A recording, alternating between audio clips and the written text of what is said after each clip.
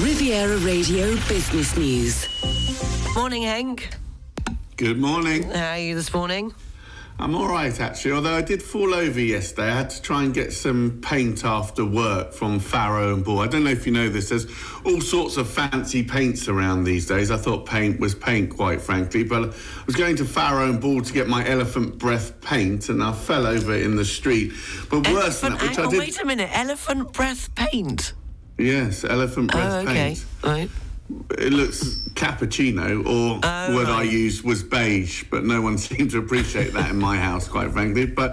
And then I tripped over, and worse than that, which I did hurt my leg, and worse than that, a lady in a charity shop said, "Do you want to come and sit down and have a cup of tea?" And I thought, geez, how old am I now? I was like, no, I'm all right. Although, worse than that, I wouldn't have minded sitting down and having a cup of tea, to be honest with you, but I'm all right, thank you. So the shock of elephant breath and the impact of the fall has made me a little ragged this morning, but I'm okay. Oh, well, that's good to hear, and thank you to the lady in the charity shop for trying to help you at least. Did you do double take to see whether anybody had seen you fall or not? Well, I was more worried about whether I'd broken my phone in my pocket, to be honest with you, as I went down.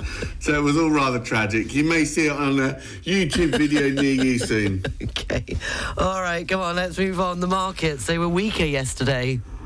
Yeah, concerns over the debt ceiling impasse continue to drag down sentiment yesterday, weighing on both equity markets and the US dollar. This after President Biden's meeting with House Speaker McCarthy failed to yield a breakthrough. Risk sentiment also took a hit from a data report that showed Chinese imports slumped last month. Equities have been trading in a pretty tight range, actually, and volatility has fallen as investors wait to see how the banking crisis will play out, how quickly inflation, I guess, will moderate, and the extent of the economic slowdown is anticipated for the second half of this year. S&P 500 was down 0.5%. Opening calls on the European bourse is mildly positive today. Got the Euro Stoxx 50 up 3 points. FTSE 100 in London up 10 points. DAX over in Frankfurt up 6 points.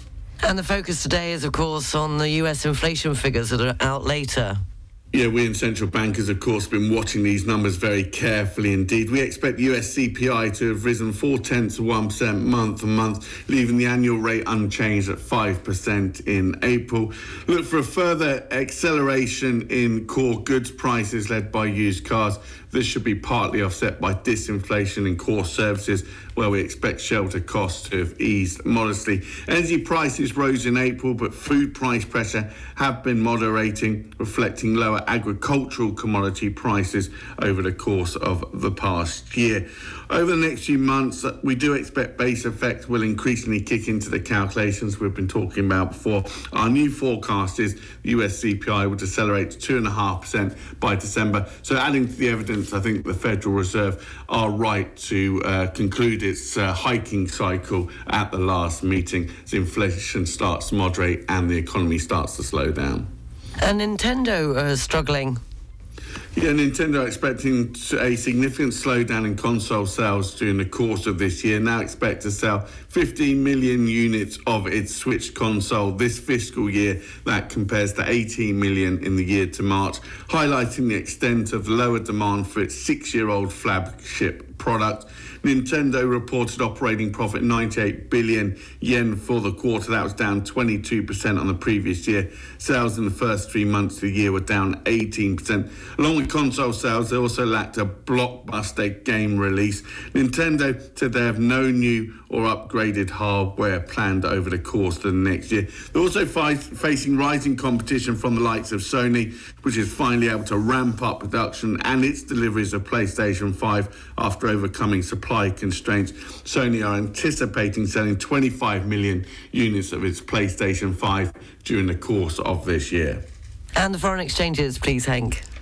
Dollar looking weaker. Pound against dollar now up to 126. Euro dollar coming in at 109.5. Going to get €1.15 for your British pound this morning. Well, I thought you were going to say you fell over because you got carried away with the Eurovision last night, the semi-finals. Did you watch any of it?